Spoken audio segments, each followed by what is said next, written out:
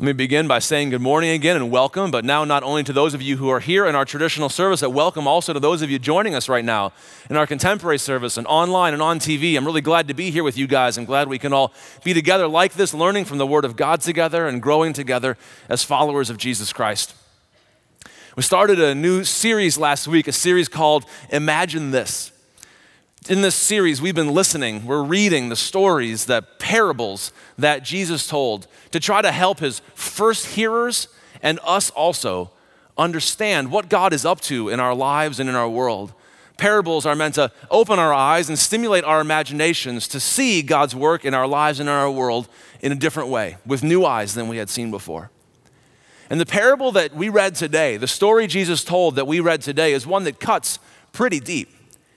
It's one that touches some raw nerves, that reaches into some of the deepest questions that we have. It's a story that Jesus told to people who had gathered around to hear him, who wanted to believe in him, but were having trouble doing that. We're having trouble believing all the good things that Jesus was saying. Jesus came preaching, the kingdom of God is at hand. The reign of God, the good rule of God is being established in me, Jesus said. So turn, repent is the biblical word for it. Turn your lives around and believe this good news. Come follow me. And people had come to hear Jesus. They were interested. They were inclined to believe him. But then they looked around at their lives. They looked at what was happening in the world. And said, the reign of God is at hand, huh? Are you sure about that? Because it doesn't always look like that, does it?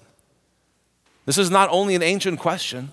These are very much questions that we ask today.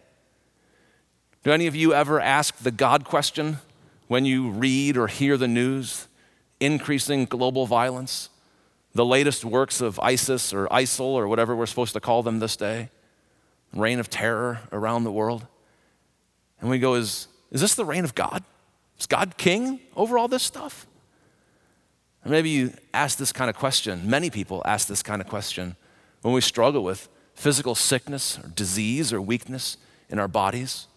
When the C word strikes us or our family, somebody has cancer, some sort of genetic disease, Parkinson's, Alzheimer's, and it hurts us. If it happens to a loved one, it hurts us almost as much. And a lot of us have trouble trusting God. A lot of us have trouble wanting to say, I'm going to go and worship God. I'm so full of joy. And we wonder, where's the kingdom of God right now? Or maybe for you, it's part of your story growing up. Maybe the family that you came from was a difficult situation. Maybe your parents or adults that you were supposed to trust turned out not to be protectors for you, but they harmed you. And that leaves long-term scars. And it can hurt the way that we relate to God. We ask the God question, where's God in that? Is God in charge of all this stuff? Maybe you've had a marriage where you've been walked out on, you've been abandoned. Where's the reign of God right now? You probably have questions like this and hundreds others. I think almost everyone I know struggles with some question like that. But it's not just us. These were the questions that people were asking in their hearts and in their minds as they gathered around Jesus and he began to teach these parables. They asked some of the same questions about sickness and disease. Healthcare in the ancient world was nothing really to admire. They suffered many of the same things we do, but without some of the medical advances we've enjoyed, though we have not solved all our problems, to be sure. Political oppression and violence and repression were the coin of the realm in their day, at least as much as it is in ours. The Roman Empire didn't get to be the Roman Empire by asking nicely. They came in and they ran people over. Sometimes they made peace, but it was on their terms. And if it wasn't on their terms, they're willing to exterminate and execute and crucify.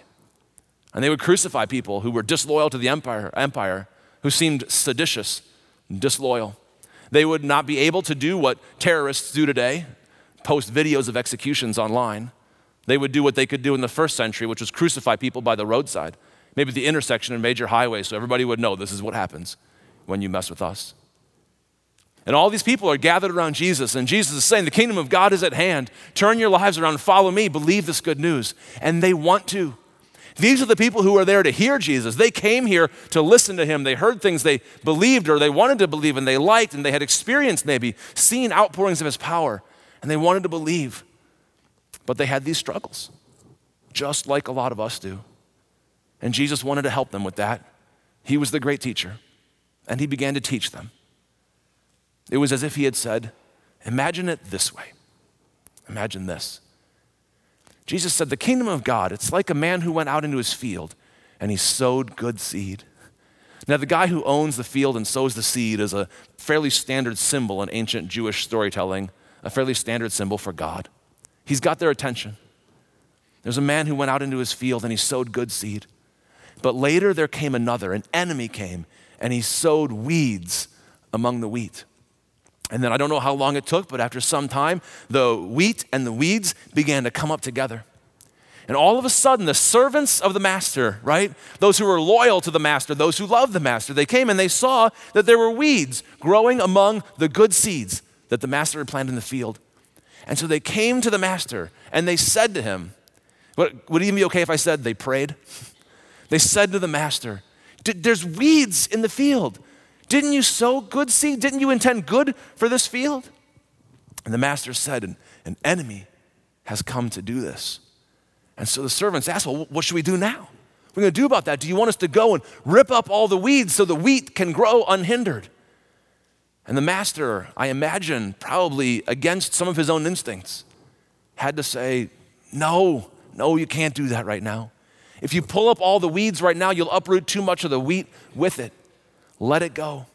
Let it be for now. Let them grow together until the harvest time. And then I will send the harvesters, and they'll gather up all the weeds, and they'll pull them out of the field to be burned as we do with weeds.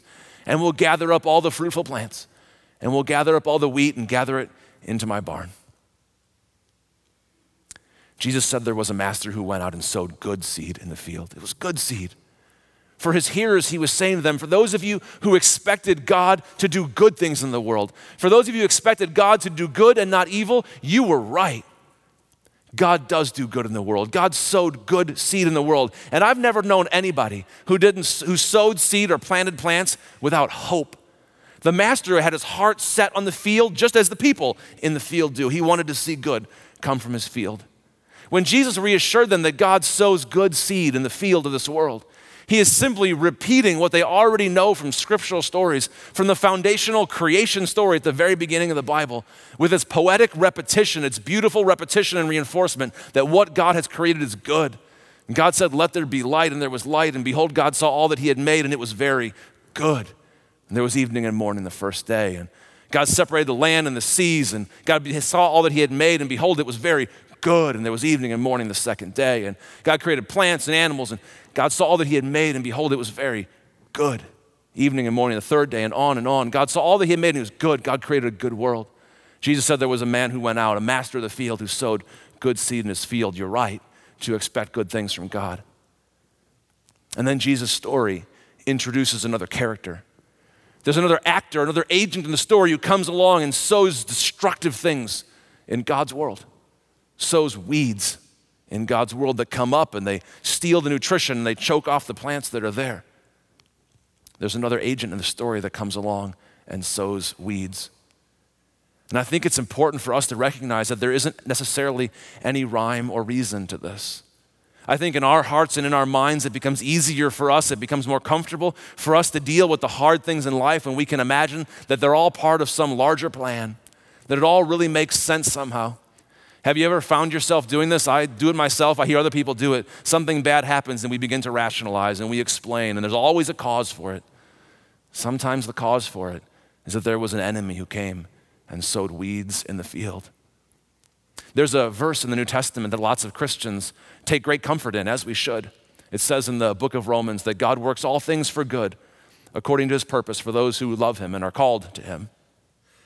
And so Christians read that verse and sometimes we think, well, God is working out all things in my life. God did this in my life. But Jesus tells us in the story it's not the will of God that you would suffer disease and pain, sickness, rejection, abandonment, oppression, exploitation. There was an enemy who came and sowed seeds in the field. And God can take these things, he can take the worst things in our lives and reorder them and repurpose them for good, but it's not God who sowed weeds in the field, it's the enemy. And when the characters in the story, the laborers, those who are loyal to and love the master, they come to the master and they say there's weeds in the field. They're complaining, they're praying, why are there weeds in the field? And the master explains there's an enemy who did this. Well, then they ask the same kind of question that we're bound to ask. So what are we going to do about that? What's God going to do about that? What's God's response to the enemy who sowed weeds in the field?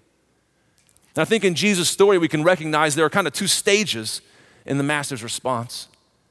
The first stage in the master's response is patience. It's patience. He says, wait. I imagine the master would have loved to get the weeds ripped up out of the field as soon as possible. He cared about the field. Those were his plants he planted. He was looking forward to the harvest.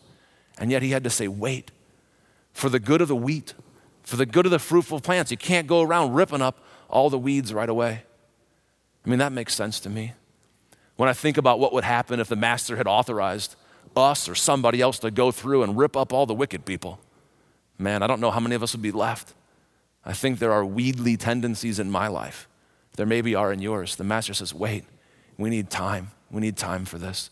Don't rip them all up yet. I think this is where Christians learn from the way of Jesus. This is a distinguishing characteristic of the worldview of those of us who follow Jesus. This is different from the jihadist worldview that presents itself in our world today. Those of us who learn our view of the world and our sense of what God wants from Jesus. Those of us who are disciples, apprentices, students of the way of Jesus. We will never think that it's the right thing to do to kill or exterminate the infidels because we have heard the master say, wait, in this time, wait. And so we wait on God. And so we wait for the time of the harvest. And that is the second stage. That is the second stage of God's response. He says there will be a harvest time. And I will gather all the wheat, I will gather all the fruitful plants into my barn. And on the one hand, Jesus means for this to be such a word of hope and encouragement to us that there will come a time when all these things that choke us out, all the weeds that rack our bodies, when every sickness and every disease will be healed, when God will wipe away every tear from our eyes, and all the pain that we suffer will be gone, and our loved ones who hurt, that they'll be healed. All that was wrong will be made right again. And Jesus wants us to understand that this part of the story in which we live right now is just one chapter of the long, long story of God's world and of the long, eternal story of our own lives. And it feels so much like it is the whole story of our lives because it's all that we experience right now. But Jesus opens up an eternal perspective for us and says, what you suffer with right now is going to be wiped away, and it will be a time full of joy and healing. All that is sick will be healed. All that is wrong will be right. Relationships that have been broken can be reconciled. All the violence and injustice that characterizes God's world right now, over which God's heart breaks even more than yours, it will all be wiped away and be replaced by God's peace and wholeness. And all God's world will work all God's way. This is the kingdom for which we pray, and the kingdom of God will be fully established, and then God's will shall be done on earth as it is in heaven. This day is coming, Jesus tells his hearers. And in that day, on the harvest day, evil will be banished. This is the other side of what Jesus is saying. Not only will the sickness be healed, not only will the people of God be redeemed, but evil will be banished. And justice will be established. The enemy will be defeated. And those of us who have cooperated with the work of the one who came to sow weeds, and those of us who have cooperated with the one whose mission it is to steal, kill, and destroy, justice will be established there too. Now, when Jesus talks about judgment, I think it's an uncomfortable topic for a lot of us. I think when Jesus talks about judgment, it's important to clarify that I think he intends to have two effects, intends to accomplish two things by that. On the one hand, and this is the one I think we often miss, I think Jesus means this as a promise. He means it as an encouraging promise to those who have lived most of their life on the bottom of the heap. And for those of us who maybe have lived most of our lives on the top of the heap, this is a little bit hard for us to wrap our hearts around. But Jesus is speaking to people who have lived under the thumb of empire, speaking to people who have lived their lives fearing violence, oppression, fearing those who harm the vulnerable, who persecute the innocent, who kill children. And Jesus is speaking to people who have suffered with that kind of power in this world and saying, God is not just going to wink at that sin. It's not like that doesn't matter. God's not going to look at that kind of terror and go, it's no big deal, I don't care really. Rather, Jesus says God's world is going to add up. The story of the world is not going to be, as the ancient writer said, a tale told by an idiot, signifying nothing. It's going to add up. Jesus said it's going to make sense. And to those of you who have lived life on the bottom of the heap, you understand what I'm saying. On the one hand, I think this is a promise that God makes for his world and for those who have suffered. I think on the other hand, we're also supposed to hear Jesus' description of judgment as an unsettling threat. It's supposed to be a word spoken to those who are in power and misusing it, to those who are hurting others. And it is therefore also an invitation to turn. Every time Jesus said the kingdom of God is at hand, the reign of God is in the process of being established. Therefore, repent. Therefore, turn, come and receive this good news. Receive the repentance that leads to life. And somehow in God's miraculous economy, he blows up the categories of the stories that we understand. And in God's way, even weeds can become wheat. And it's not too late to turn. Murderers can become apostles. It's possible to find new life. Now I recognize that sitting in our rows here today or joining us online and on TV, probably not a lot of us are oppressors and tyrants and terrorists. But I think when we hear this word, we can listen to it speak to us too. We have the opportunity to do some introspection or some self-inspection and to say, are there ways that I'm cooperating with the work of the enemy in this world? I don't want to do that. I want to turn away from those things and go the way of Jesus instead. Are there ways that I cooperate with the systems of power that exploit the vulnerable? Are there ways that in my life or my family or my community that we participate in the systems of greed that crush the poor? And if there is, I want to turn from that. I don't want to go the way of the enemy. I want to go the way of Jesus. So I think there's an opportunity in this parable for us to do that kind of self-inspection and turning. But I don't think that's the most important point in this parable. The bottom line of this story is meant to be a word of hope. The bottom line of this story is meant to be a word of encouragement, spoken to people who are living life in the weeds. And in this way, Jesus not only gives us this story, we not only have Jesus' word and his teaching on this, but I'd like to tell you, I think we also have Jesus' life on this. Jesus, I think, actually lived the parable of the weeds. Jesus, too, was an innocent sufferer, wasn't he? Throughout his life, Jesus faced opposition, and sometimes violently. His reputation was defamed. He was betrayed and denied by close friends. At the end of Jesus' life, he was even praying when he knew what his fate was. Jesus prayed to the Father, Lord, let this cup pass from me. Does it have to be this way? God, take the weeds out of my life. Yet not my will, but yours be done. And even in the life of Jesus himself, God did not uproot all the weeds in this season, in this life, on this earth. Even in the life of Jesus. And then at the very end of his life, he was wrongly arrested, falsely convicted, and unjustly executed. And they hung him up on a cross, there where the crowds could gather, where the roads came together so people could come by.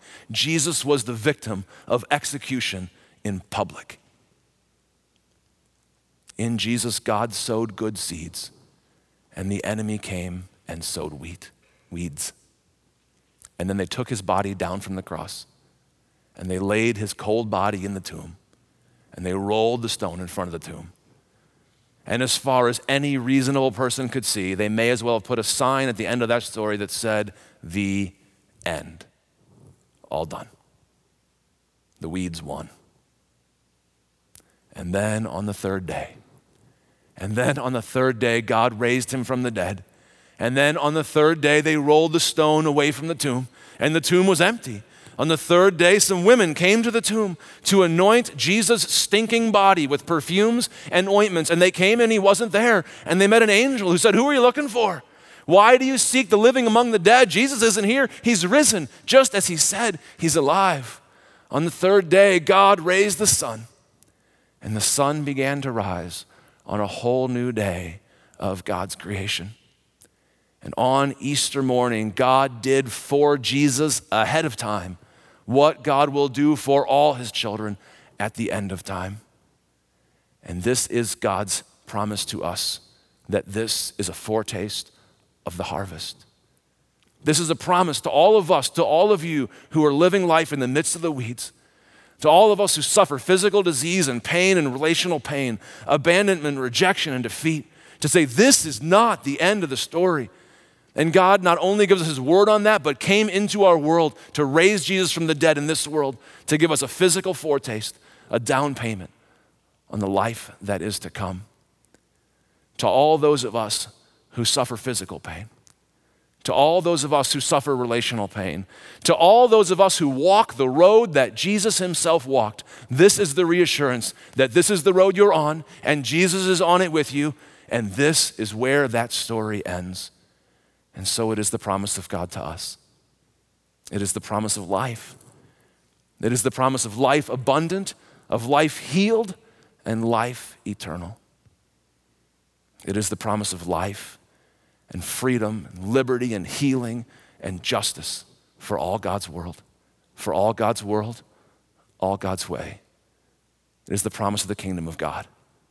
For this, Jesus says, this is what the kingdom of God is like. Let me just take a moment as we close. I want to pray for us and pray for all those of us who are living life in the weeds, that God would turn our eyes to him, open the eyes of our hearts, and strengthen us in faith. Let's pray together.